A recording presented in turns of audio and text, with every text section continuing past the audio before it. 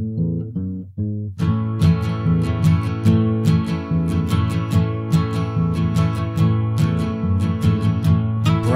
Water Banter.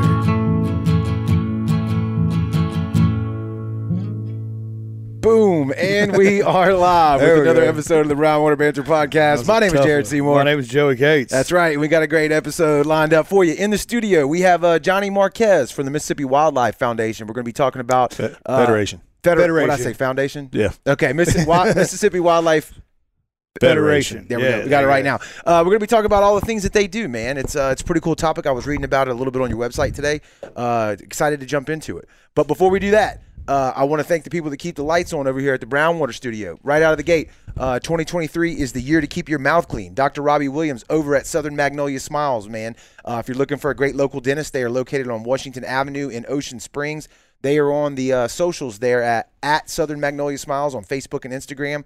And when you're ready to book that appointment, tell them that you heard about him here on the podcast and give them a call at 228-215-1202.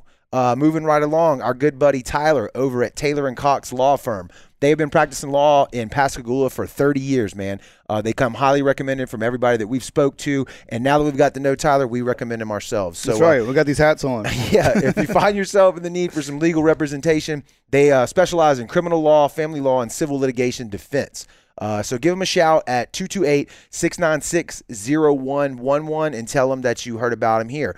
He is also, Taylor & Cox Law Firm is also the sponsor for the Brown Water Banter app. If you don't have it on your phone, go download it now. It's free, App Store and Google Play.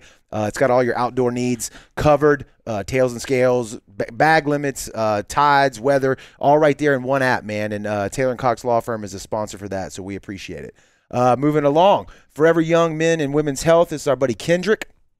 If you find yourself lethargic, you can't get off the couch, you can't get motivated to get back in the gym or really even just move around, man, you feel tired, go over to Forever Young Men and Women's Health and let Kendrick run some labs on you, man, and figure out maybe you need some hormone replacement. Maybe it's dietary, maybe it's vitamins, anything that he can fix, man, he can do it for you. And if it is hormone replacement, you can do it under the supervision of a medical professional. He's located in Gulfport, and he treats men and women. So if that's something that you're interested in, you can give him a call at 228-363-6623 or look him up on Facebook and tell him that Brown Water sent you. Next up, I think this is our guest for Thursday's show. Is that correct, Joey? O'Brien? Yeah, we have Robbie O'Brien, who is running for Jackson County Sheriff.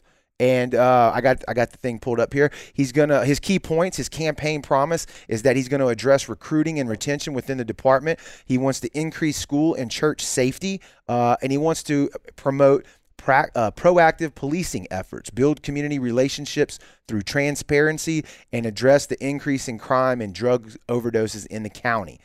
So remember, August the 8th is coming up. Well, that's only 7 days away as we record this. So get out and vote. If you want to know more about Robbie O'Brien, you can text him at 228-218-1099 or go to www.o'brientforsheriff.com. And we also have his opponent, one of his opponents here, the current sheriff in Jackson County. This is John Ledbetter. He's also a sponsor for the month. And he's running on experience. He said for the past 22 years, he's dedicated his life to protecting the citizens of Jackson County.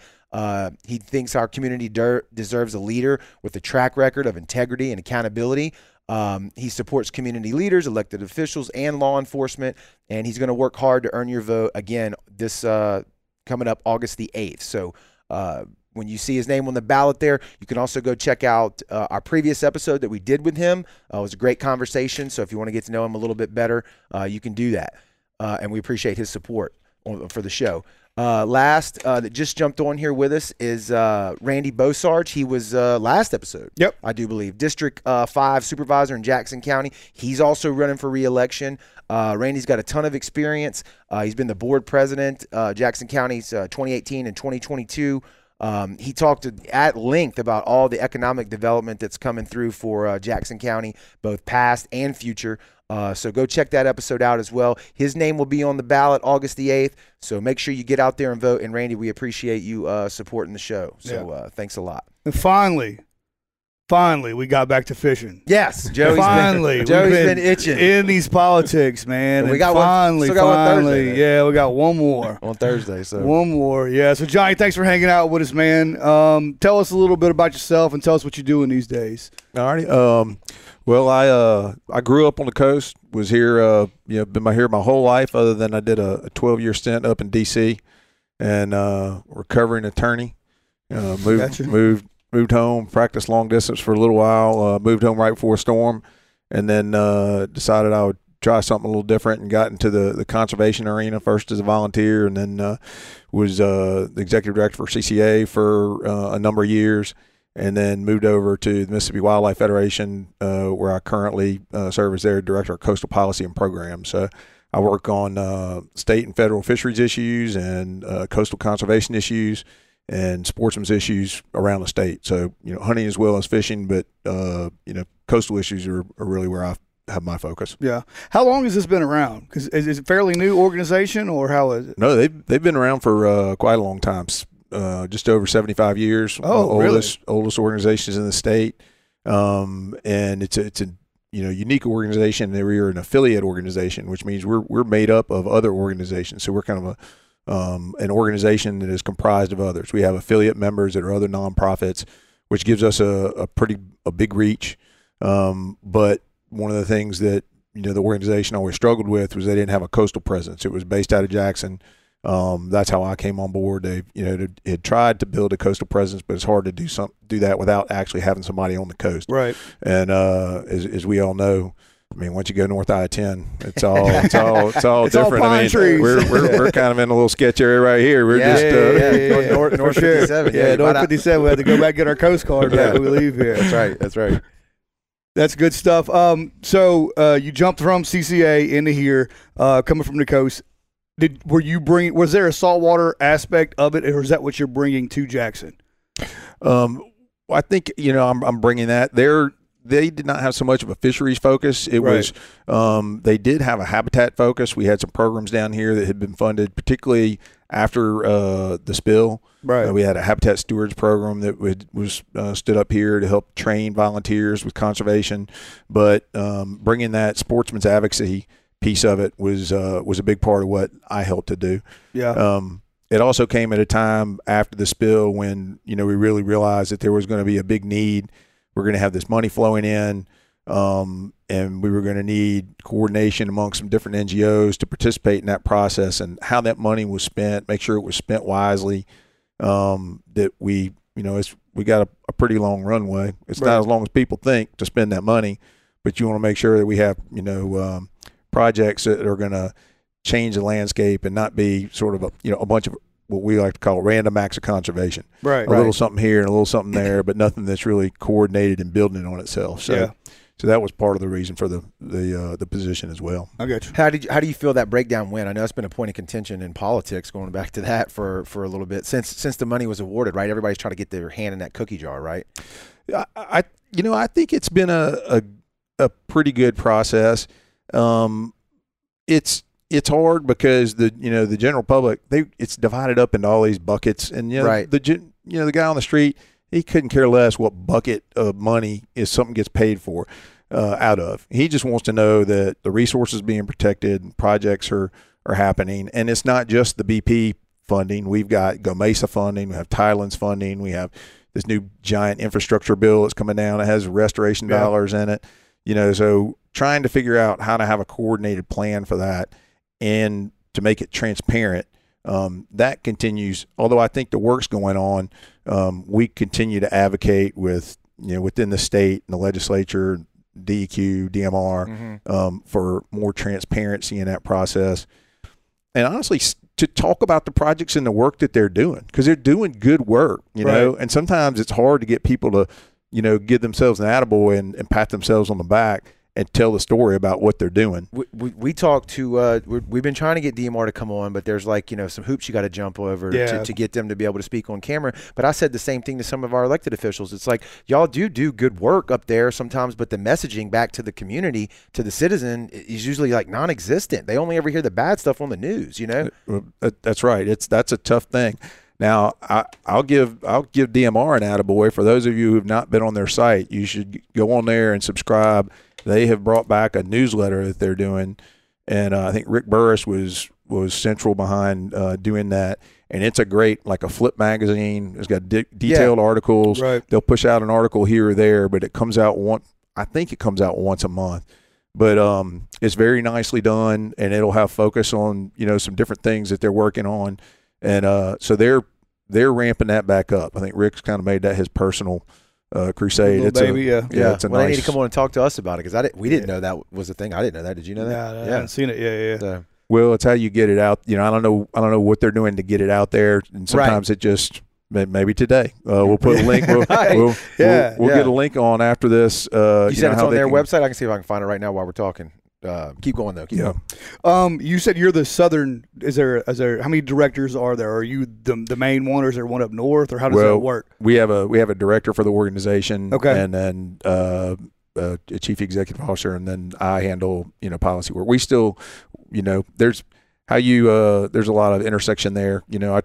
That's always been the challenge with our organization. Honestly, I tell them, it's not just fishermen down here and hunters up there. And in October, everybody starts packing up their stuff and getting out to camo and heading north. Right. And when turkey season's over, they're back on the water. They're sportsmen. They're not just. It's not everybody, but it's not just hunting. They're not just fishing. So, trying to blend those cultures, and you need all those guys at the table and to understand the issues, because you can't get anything done with just the coast vote, right, or just the northern vote. So, just had a big week, right? Y'all just had y'all's big. I guess you call it extravaganza. We did. So walk us through that, yeah. Yeah, so we've held a wildlife show called the Wildlife Extravaganza, Mississippi Wildlife Extravaganza, for going on 35 years now in Jackson. It's been a fantastic show. It's a real family friendly show, hunting and fishing. This was a particularly fun one. Lot of kids activities. We had some unique stuff I hadn't seen. We had some coon dogs there. Did coon dog races, swimming across the pond and chasing treeing a simulated coon. But great representation from around the South. It's been a real nice show for us for many years. Yeah, I watched some of this stuff earlier. Had some big names like all those gobbler, turkey callers, game callers. What's the gentleman in the wheelchair? That dude is legit. Yeah. Caller? Yes. Yeah. Oh my God, he's awesome. And then you had some celebrities, little YouTube like Bubba Buck and a couple of other ones that are bigger up there that showed up. It was a pretty good meeting. Right. Yeah, we had some good celebrities there. We had the National Wild Turkey the calling championship there, which lasted most of the day. We have big buck contests. So we had 100 big bucks that come in. They can bring their buck in. They get it scored. They give prizes for it. So that's nice to see. Some pretty incredible deer have been harvested in Mississippi from across the state during the last year. So it was a good 3 days. Yeah, I was looking at your website earlier today too, and the thing I found the coolest is that y'all are a citizen group. It's not, like you said, NGO, non-government affiliated, right? This is all voluntary, right? Would you say everybody that participates is voluntary basis? Well, we have like any NGO, we have a small staff. We don't have a very big staff, and then we have a volunteer board and then outreach through members and supporters and our other affiliates to try to bring voice to the table. Right. What are some of the issues that are like top priority for y'all that y'all are looking at, especially related to the coast? Well, for the coast, it would be a lot of it is coastal restoration work. So it could be anything from, for example, the last DMR meeting, they announced a coastal restoration project at Cat Island. I don't know if you saw that. They're going to restore some 660 acres of Cat Island. Okay. But it's only 30% design. And, they're permitting it at 30% design. Well, there's a lot of concerns with that. That's where we're coming into the table to make sure they're, funding adequate dune fencing, vegetation planning early on, not just bringing sediment in, because the last thing any of us want is to extend Goose Point and then have it all blow over in and silt in Smuggler's Cove and there goes the trout bite. kill the grass beds out there off of Good Scotch Point. Right. So that's where I think bringing a sportsman's voice and making sure sportsmen are aware of those kind of issues are important. Oysters have been a continuing big issue here on the coast. Yeah, we've got a big change in that this year, where we've had a bill passed that's going to privatize 80% of the oyster reefs that are out there and bring some private money in. I don't think that that's a bad thing. The state is not necessarily nimble enough to manage all our oyster reefs, and so I think that can be a good thing, and it frees up the state to deploy resources for oyster restoration in other ways. So, I think we could agree the measure of oyster success is not necessarily how many sacks come across the rail for sale. We all fish, and oysters are important to the whole ecosystem, and for fishing reefs and cleaning the water, everything they do. Cleaning the water is the one that always worries me the most, because what we used to have compared to what we have now, it's like, who's picking up the slack in the circle of life there? The ecosystem, to filter that water, Right. I don't know, but when you say privatize the reefs, are you talking about the stuff that's back there behind Deer Island now, or something else entirely? No, so this is there was a bill that was passed in the last legislative session that authorizes, in fact requires DMR to make 80% of the available oyster bottoms that are current reefs that available for lease to private entities. Okay. The way we operate, have operated our oyster reefs in the past, it's almost, I hate to be flip about it, but it's kind of like a kid's lemonade stand. The state goes out and seeds the oysters, and we put all this money into putting mulch on the reefs and replacing substrate, and then the oystermen go out and harvest it, and then sell the oysters. Right. So, it's the analogy. It's easy to make money in a lemonade stand when your parents buy all the supplies and everything. I got you. But the reality is the state has one oyster boat, really, so when you have a storm like Katrina that comes in, or another big storm that silts over the reefs, we don't have the ability to get out there and be dredging the reefs and turning them over and making sure that silt's off of there so that they're going to survive, or, monitoring the reefs. So I think that having some private, money come in with guys who are doing that every day, do it for a living, got skin in the game, could be a good thing. And let us, the state, focus on other ways to restore oysters. That reminds me of that story where they were trying to protect, I think, lions, like in Africa. And one of the ways that worked the most was allow people to pay to hunt them. And it's like counterintuitive, but it's like, if it's a product that's worth money, then the local people that have money invested in it, they won't go out and poach them. Right. They'll only sell them to the people that are coming to kill them. Right. Whether you agree with that or not, it helps protect the lions. Yeah. It could be the same thing with the oysters, I guess, maybe kind of like what you're talking about. Well, I think having the private money in there to do that will benefit everybody. And like I said, I think it frees up some resources. I think to your point, what you're talking about, I don't think a lot of people realize, a lot of sportsmen, they might not think of themselves as a conservationist, but, the vast amount of conservation funding in the United States comes from two bills that provide for excise taxes on hunting gear and on fishing gear, and that then come down back to state agencies and are deployed and redeployed for conservation. So, if you're going to Academy or you're going to See the Swamp and you're buying some fishing tackle or some hunting gear, you're a conservationist, whether you like it or not. You're paying for it. So when my wife got AFCO fishing shorts for the boys to go to school with, conservation right there. There it is, right? Right there. Right. So it's but it's important for them to recognize that. When people want to, in this day and age, it's hard because as you're losing, it's a decline. We're on a decline. You're losing hunters and fishermen as a pastime. Kids are busy in travel sports and video games and everything else. Playing on the phone. I just shared an article with y'all the other day. Some friends of ours, the Department of Education is penalizing schools that are still having outdoor hunting classes and archery classes because it's deemed unsafe or something. Right. Yeah. It blows my mind. I just came across that myself. I had not been paying attention to that, but I thought it was a joke. Well, I think it's a misinterpretation of that law, and I think what they intended to do with the law was they didn't want to have federal funding going to train resource officers in school and providing guns, and so now the Department of Education they're taking the interpretation that means no hunting programs or anything like that at school, crazy. Which is just a shame because so many kids we know. I mean, I'm fortunate. I grew up, I got it. straight down the bloodline. Right. You know, my grandfather loved to fish. He put it in my dad. My dad put it in me. I put it in my kids. You know, but there's a lot of kids out there that they don't have whether it's their father or an uncle or a neighbor or somebody that's going to expose them. And so, removing those opportunities is, it's a shame. Yeah. I mean, in shop class, we were 6th, 7th grade. We took it in shop class, and we'd go do hunting safety courses. They still offer that at the high school, but now they have like a simulator. It's like an arcade game. We would get on a bus at St. Martin, drive to the landfill. The boys would shoot 12-gauge shotguns. The girls would shoot 20-gauge. I mean, you could shoot anyone you want, but most of the time the girls would shoot 20 gauges. Load the guns back up on the bus and go back to school. Like, if you try to do that now. Cultures change, societies change, and it's not for the better. To me, shielding people from guns just makes you more unsafe, right? And hunting connects you to the outdoors. Yeah, I mean, what better way than to be out in it? Right. Absolutely.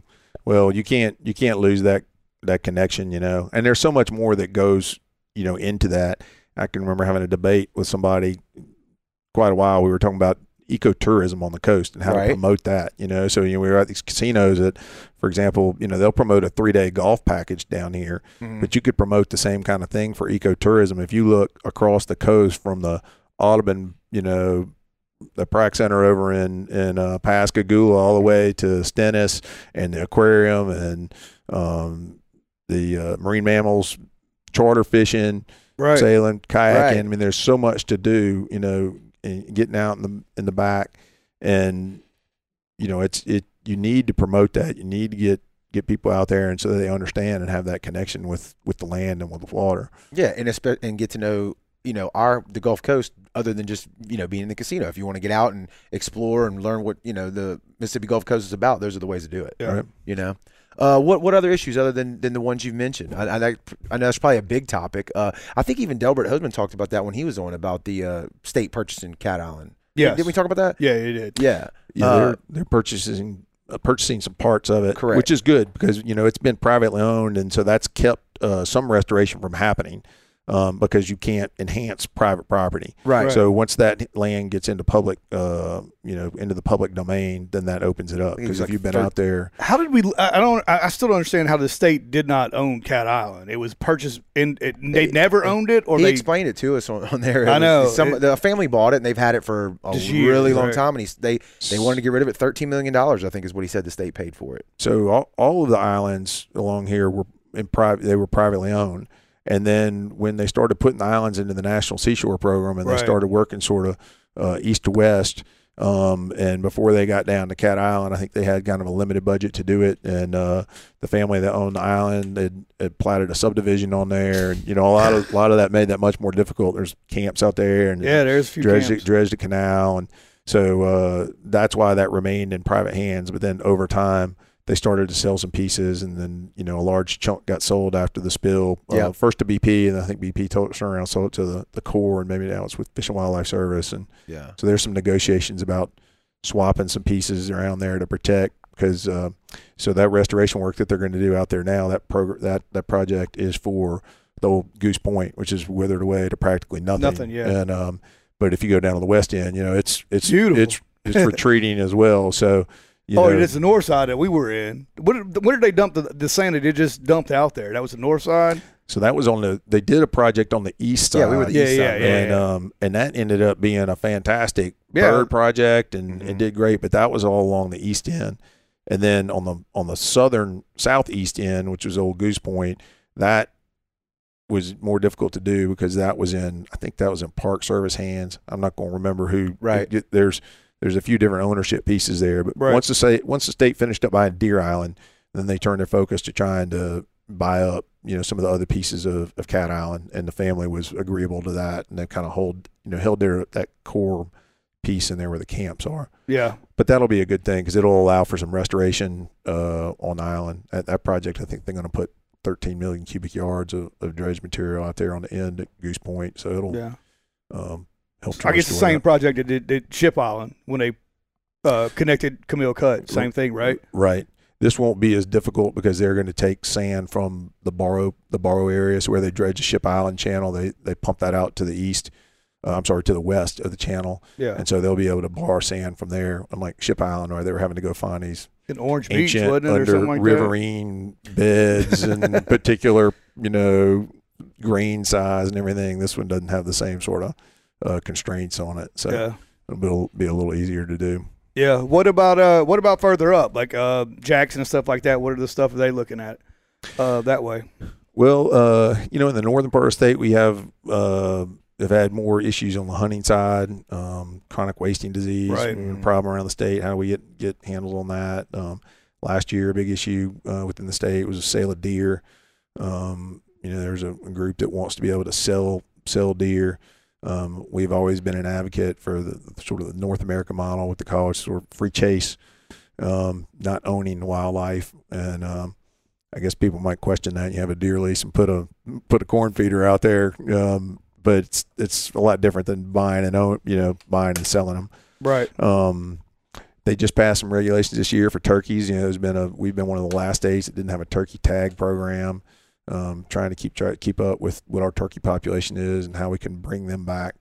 If you don't have the data, it's like we all know about snapper now, and we've got this great data because we're collecting it now. Right. That's one of the silver linings. The whipsaws back and forth, north and south part of the state, but that came out of the oil spill was. The DMR had a lot of mandates to do stock assessments and other things that, we just didn't have the funding to do. It wasn't getting done. I think there was a real realization that it's hard to know you don't know what you lost if you weren't keeping up with it. If you didn't have baseline data to begin with. And that's provided, a lot of money although the general public doesn't see it all the time, but that's that necessary science for them to be doing stock assessments and getting a better handle on, particularly on our inshore fisheries. Yeah. Kind of like the Tails and Scales app. Well, the Tails and Scales app, if you've been out to the islands, and they've done a bunch of great jobs getting different grants. I don't know if you've noticed the red teardrop buoys out around the islands between Ship and Horn. Mm-hmm. So, there's a number of grants that they've gotten. That's an acoustic tagging program. Right. And they were all of these, they're different grants, but they've all kind of come together. So where they're doing sturgeon and flounder and redfish. Well, any one of those didn't have enough money to put a whole array of buoys across. But by the time you put them all together, any one of those buoys can pick up any one of those fish, and they pretty much have the whole Mississippi Sound roped off. If something's leaving the Mississippi Sound, one of those fish with the acoustic tag, I think, and they're doing triple tail as well. Yeah. Then they're getting that data. So, that's exciting science. Absolutely. For, not for everybody. They're exciting science. So. That's cool. It really is, though. I mean, when Mississippi State started doing those tarpon taggings, like I didn't realize tarpon were running. They would run Horn Island, inside Ship Island, run to Chandelier and come back, but they showed it on their map, and it was interesting to me. I dove into the whole article and read everything. It's Shark Week right now, and I've been watching them tag great whites off the coast of South Africa. I'm into that. Yep. It's fun to watch. The more you know, the more you can help protect them, right? Yeah. Yep. So, what's the balance there, though? As we gain all this data and figure out more and more about them, is it even possible to protect the species and keep your recreational guys? I'm not even going to get into like the commercial side of it, but I guess that is part of it. How do you keep everybody happy? I don't know that you can keep everybody happy because everybody wants to remember the good old days. Right. And it's just, you can't hold on to that. The reality is, it won't be here. I can't have two kids and they both have two kids.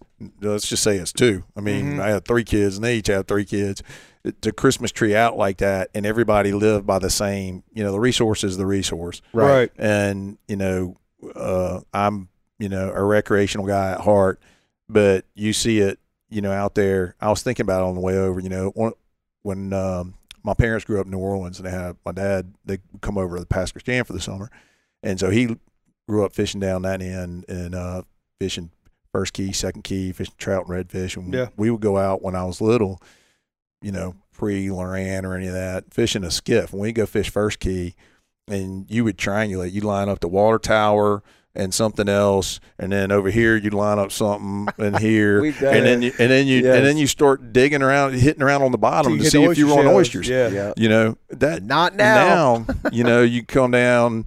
If you didn't grow up in a fishing family, you can buy 21-foot boats, got 100 gallons of fuel for $600 or $1,000. You can have a piece of electronics on there that's as nice as any offshore supply vessel. You know, it may not have a 24-inch screen, but it can have side scan sonar and put you, on the money. You watch a couple of YouTube videos and. You're seeing guys up fishermen. You're seeing guys up in the middle of the marsh in places that I didn't dream of going. When I was, and I felt like we were kind of a salty family. But I was like, I'm kind of skirting around the edges. We talked about it on the show. I saw a shirt the other day. It said "Grandpa, the original GPS." Yeah. That's what we used to go back to. You know what I'm saying? Before they knew where the fish were because they fished it. You know what I'm saying? It's just not like we're gonna go try this new spot. No, we know where they're at. We're gonna go here. I did you say earlier that the outdoorsman, like hunter and fisher, is going down? Like I guess track through licensing in the state. Is that right? It doesn't seem like that. Like anecdotally, right? Well, I mean, I guess you could buy a boat without buying a fishing license. Well, you can't technically fish. I mean, correct. You know what I mean? Yeah. But you're right. You wouldn't think that. It doesn't feel like that. Like nobody works. They all have boats and nobody works. I mean, you go, springtime hits and you get on the. I fish more the west end, but you get out to Cat Island and you're like, what the hell? It's Tuesday. You can walk from one end to the other on the back from boat to boat. It's crazy. And they keep on coming. So the pressure feels there, but it's also. That's to me, that's a function of decreasing opportunity. So it's like whack-a-mole, they're like, snapper, we used to go out and go fishing. Now it's like, okay, it's snapper season, but nothing else is open. Right. Okay, snapper season's closed. Now it's AJ season. And this year, it's going to be 25 days. All those guys don't quit fishing. They just switch, and so it's like, for snapper, they might go like, okay, well, we're just going to go trout fish early, and then when it heats up a little, we'll go out and grab a couple of snapper, and then we're going to come back and drink on the island. Right. Great day. It doesn't. Yeah. But it shifted a lot of pressure inshore. I think that may not have been there before. Yeah. Along with I think another big problem is the whole rigs, idle iron policy. That rigs have disappeared, and the amount of habitat and opportunity that we have out there for places, people to go and fish, particularly for us here in Mississippi with kind of the muddy bottom we have. Right. We need that hard substrate. So, the DMR has done a good job. I don't know if y'all saw, they're trying to expand the artificial reef zone by, I think 16,000 acres maybe. It's a sizable amount, and they've got a lot of material to put out there, and that'll be good. It'll help people spread out some, but not quite enough. Yeah. And it takes a little while for those things. It takes 2 or 3 years for them to, get set, mature, get fish stuff, and you can't just dump it and start fishing on it. I think we talked about it before we went live though. You just were, what was it, last week? Last week? With the fishing banks. Mississippi Gulf fishing banks and went and sunk. They sunk a pokey boat Thursday and they sunk one Friday, and we were on the one that sunk Friday, and we got the video coming up with the drone. It's cool stuff, but of course, even with that, there comes the fight of, we dumped it on FH13, but the state guys can't fish it. You see what I'm saying? Because it's past the 9-mile mark. So it's in charter federal. Guys, you mean. The state state federal state charter guys. Yes. Right. And it's weird, you know what I'm saying? It goes to the point about making people happy. I guess it's like an ecotourism too thing, right? Because it's, if you want to bring that side of it in, but they can't go fish the good reefs, then there's that dilemma, right? Well, I have a little different view of it. I mean, there never was a state charter for hire reef fishery. Our boundary was always 3 miles. It wasn't until we got into the big fight about snapper and they pushed the boundary to 9 miles that all of a sudden, okay, well, there's some snapper between 3 and 9 miles off the islands. Then we're not really inside of 3. Right. Yeah. And all of a sudden it, spawned this, state charter for hire fishery that was not a federally licensed fishery. Yeah. So I get it, but that's not their bread and butter. I mean, anybody who's a state licensed guy, I mean, that adds to what he's getting to do.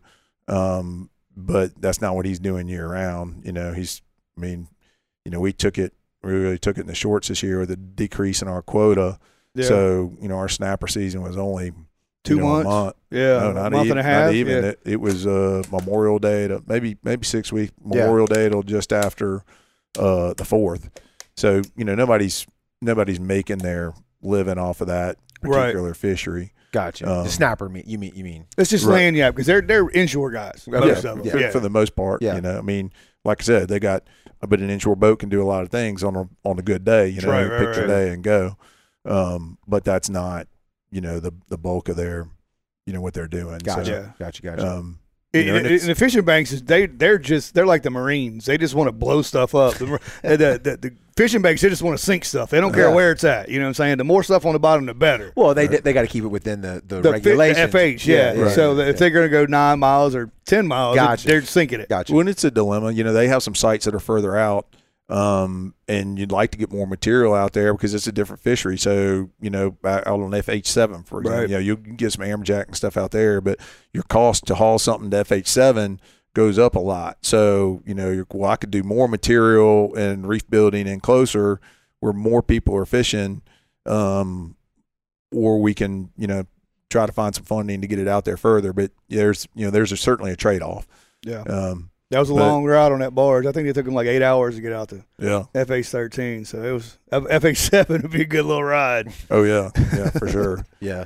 But I do a lot on the I work a lot on the federal side too. So I'm on a couple advisory panels for the Gulf Council. So I'm their reef fish panel and advisory panel and their data panel. Participated in their the recent stock assessment that's ongoing right now for snapper is called CDAR 74.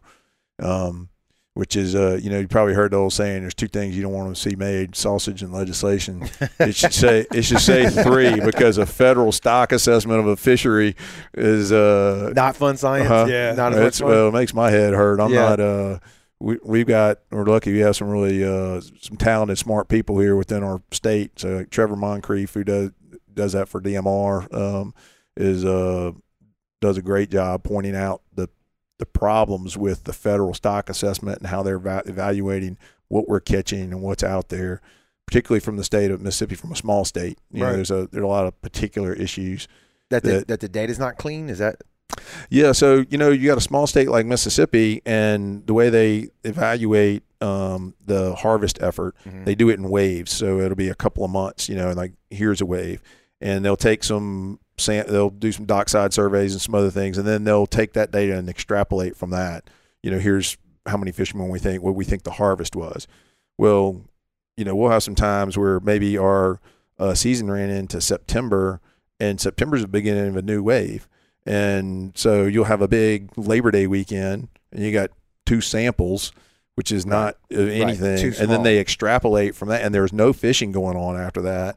And they say, well, Mississippi, you caught 400,000 pounds during September and October. It's, well, our season wasn't even open. Yeah. It was impossible, and it's like beating your head on a brick wall. But they've done a real good job of, really going through the details of that and try to point it out on the federal side. And, hopefully it takes time. That kind of stuff moves at a glacial pace. But they've at least put the kind of data that we need out there.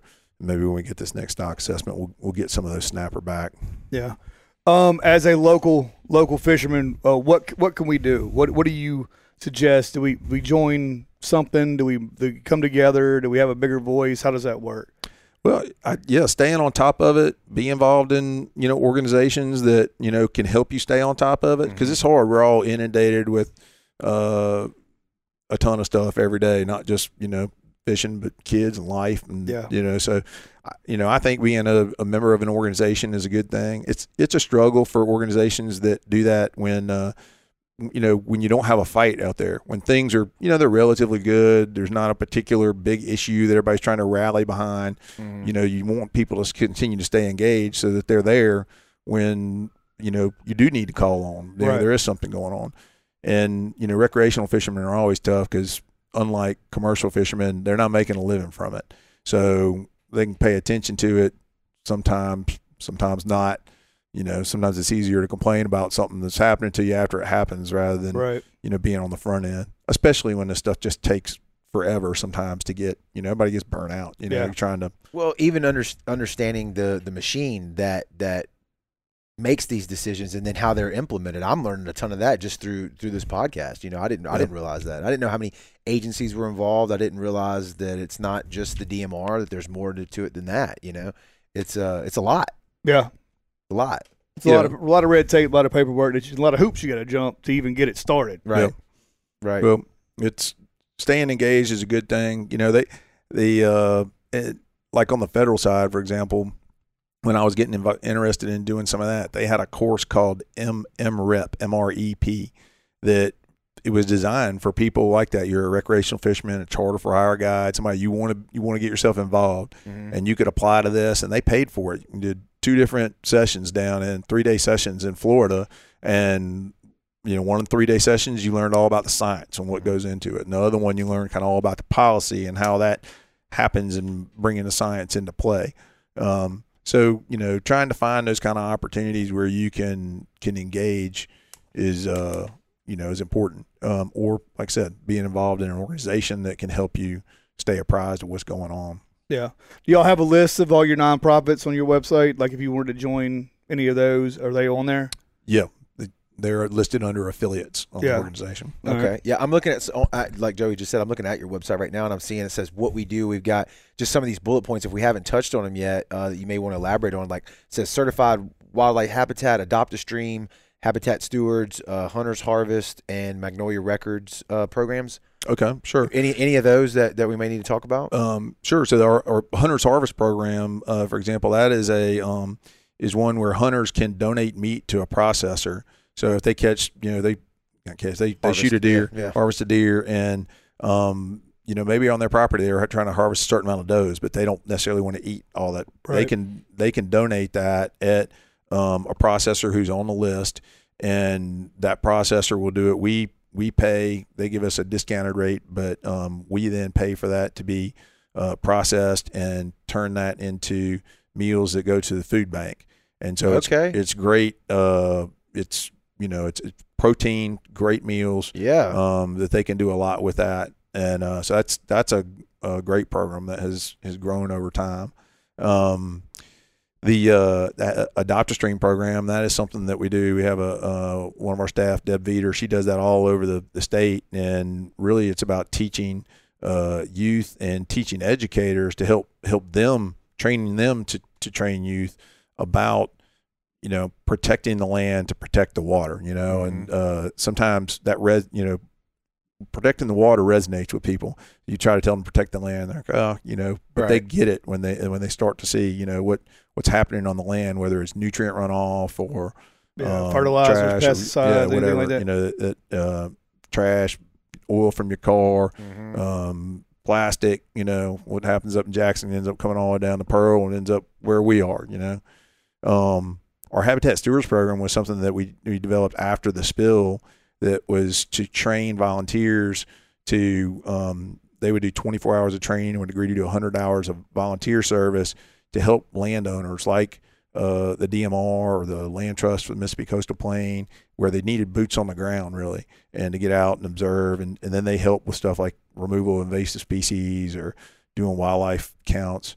We're moving that program right now into the Boys and Girls Clubs across the coast. So 6 clubs in the Harrison and Hancock County and 4 in Jackson County, and just getting started to try to bring that to them as part of their programs, where we can train them and get them out into the field and put them in touch with wildlife. We're also hoping to do a fishing program. We're waiting to find out if we got the funding for that, but same kind of thing. I saw y'all went on the trip the other day on the Shaggy's program. Yes. Yeah.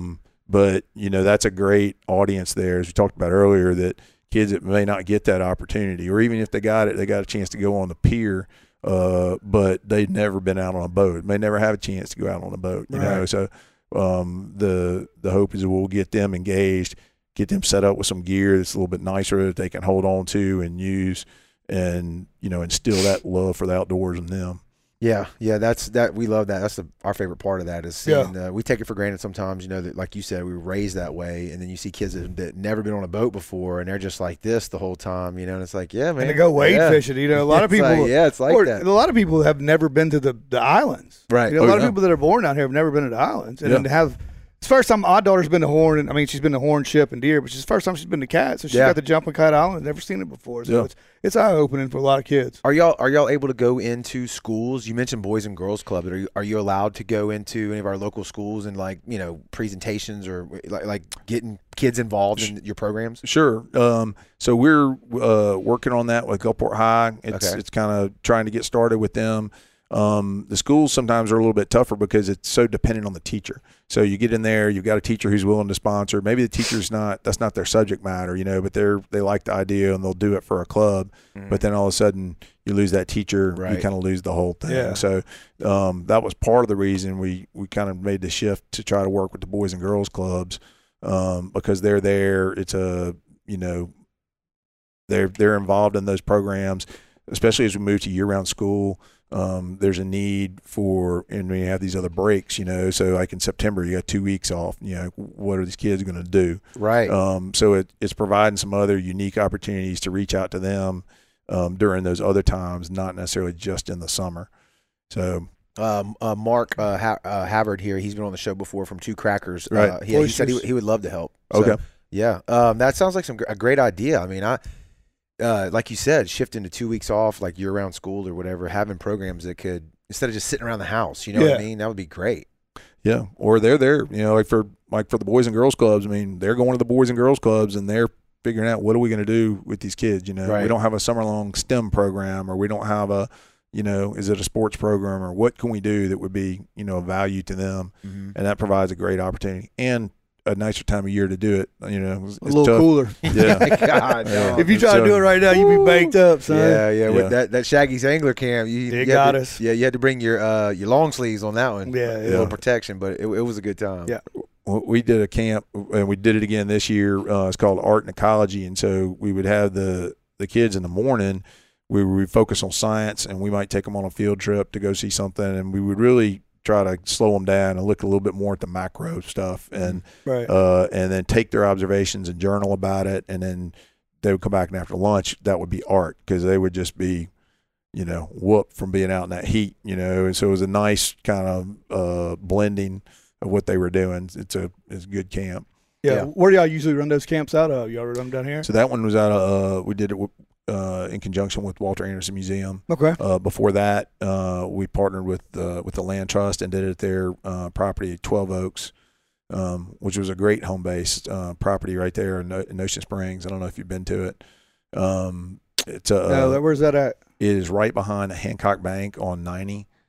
And it's actually a combination. The Land Trust owns the building there. It's an old house, and it's got the most beautiful oaks surrounding it. Oh, they have the stage set up. Yeah, you said Cruising the Coast. Yeah, Cruising the Coast puts a stage up there. And you used to park cars there too, I think. I'm not sure about that. Whether I was on the board there for a long time, but that may have happened after I rolled off. Past 2 or 3 years. If we're talking about the same spot, it is right there behind Hancock.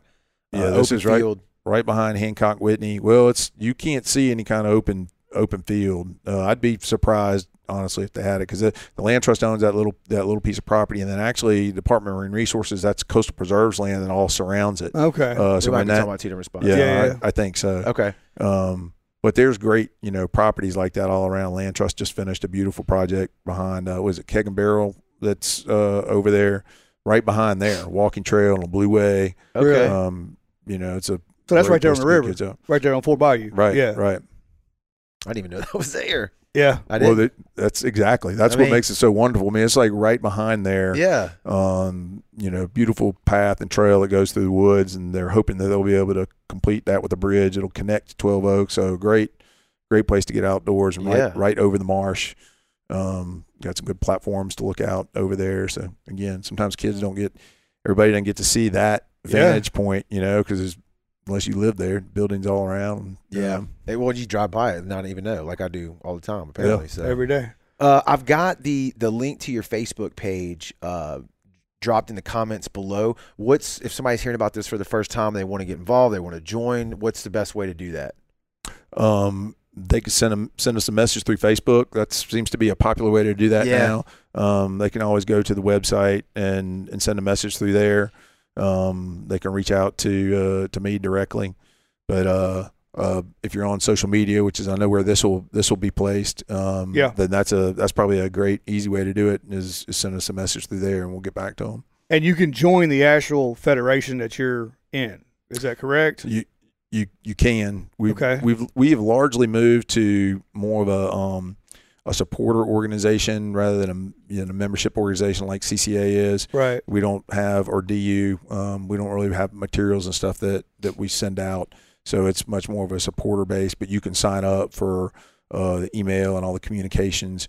We have another thing called a Camo Coalition that you can sign up for that is you don't get as much.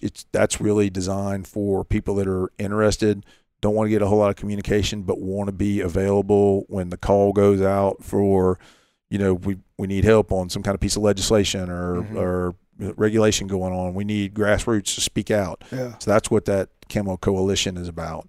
And it's not just hunting, although people think camo and they think hunting. Right. It's across the board on any kind of issues that may be of interest. So kind of like the reserves. Just in case. Right. Just in case we need you. Yeah, but they don't want, everybody's so reluctant to give their information out because they don't want to get like, Spam, if I'm going to give you this, I'm going to get a whole bunch of stuff that I don't have time for. So this is really, when you get something from the Camo Coalition, it's going to be because there's something going on. And, right. That's a handful of stuff that'll go out during the year. And how do I get to that? Could you tell me again? Is that on your website? Camo Coalition is, that's also on the website. Okay, cool. Yeah, I would love to be a part of that. That sounds... Do y'all have any other big events coming up? You just got done with the extravaganza. So is there anything else that goes in between there? Or that's the big event that we have up there. We are going to be having a clay shoot. We're going to be having a couple things up there, a clay shoot and a concert that are going on in the fall. Those are still kind of in the working stages. The next thing we have going on down here is going to be a fishing tournament that should be a kids fishing tournament. It's out of the Harrison County Fairgrounds, right there on next to the soccer fields, the Sheriff's Pond. Right. Who was telling us about that? I can't remember. One of the ones that we had on invited us to go up there. They're just talking about it, but I can't remember who was talking about that. And that's just at the pond, right? Right. The Sheriff's Pond. That's slated to be September 23rd, and we've had a great time partnering with them and with CCA on that, and a number of other organizations. So I can't tell you how many years I spent out there at that soccer field. And I had no idea that pond was even there till we put this event on. And so we helped them out with an event in the spring and partner with them. And then we do one same group and partner. We're the lead in the fall. They're the lead in the spring. But the Sheriff's Department's a great group to partner with. They got a whole cooking team, and that facility kids can run wild. They got a whole train that drives everybody down, and fishing and a bunch of good activities. Fly the choppers in and all kinds of stuff. Yeah. Ooh, that sounds like we need something we need to get behind. Yeah. I'd love to go out there and check that out, film it. Yeah. That'd be good stuff. Yeah. So we got the fishing, that's it, and then we can run back around, or is that we got something else after the sheriff's tournament? Not anything particular going on down here in the fall at the moment. Yeah. So. And is the extravaganza the same time usually the same time every year? Yes. So it was. We just missed it, right? We just missed it, yeah. Just missed it. It's usually last weekend in July. Okay. Is when it's been for you. It kind of bopped around a little bit. Like I said, I'm a dyed-in-the-wool saltwater, coast guy. So the last thing in the world for me was to be thinking about hunting the last week of July. Yeah. But everybody's starting to gear up. They're thinking about it, and so that's the weekend that we ended up settling on years and years ago. So we're going. So it's kind of like ICAST for hunters. They bring products in and stuff like that, kind of like a boat show kind of deal. Yeah, but it's hunting and fishing, and it was everything from, we have outfitters there. There's a lot more on the freshwater side, being where it is on the fishing side with crappie, bass fishing, and catfish. And then we had bow fishing guys up from Louisiana. We had a whole lot of hunting with turkey and deer and Trappers Association.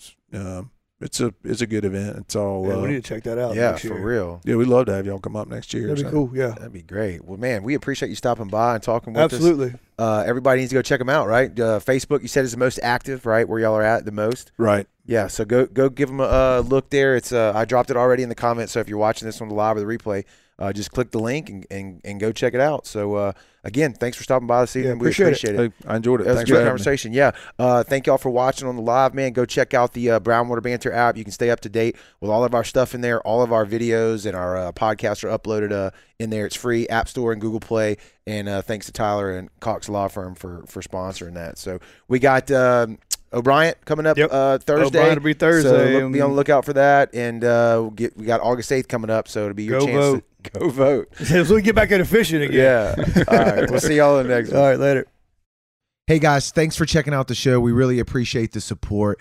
If you love what we're doing here at the Brownwater Banter Podcast, we'd ask if you could, please download the app. It's free. It's in the App Store and Google Play. It's got everything you need for a great day in the outdoors. We've got tides, currents, weather, tails and scales for all you snapper fishermen out there. All of our content's inside of the app. It's all in one. You can stay connected to the Brownwater universe right there on your phone.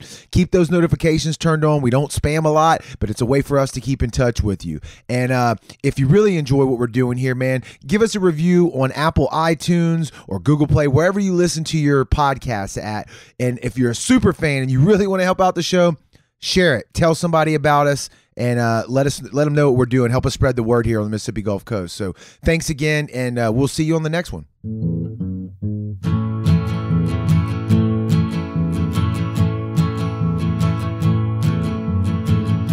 Brownwater Banter.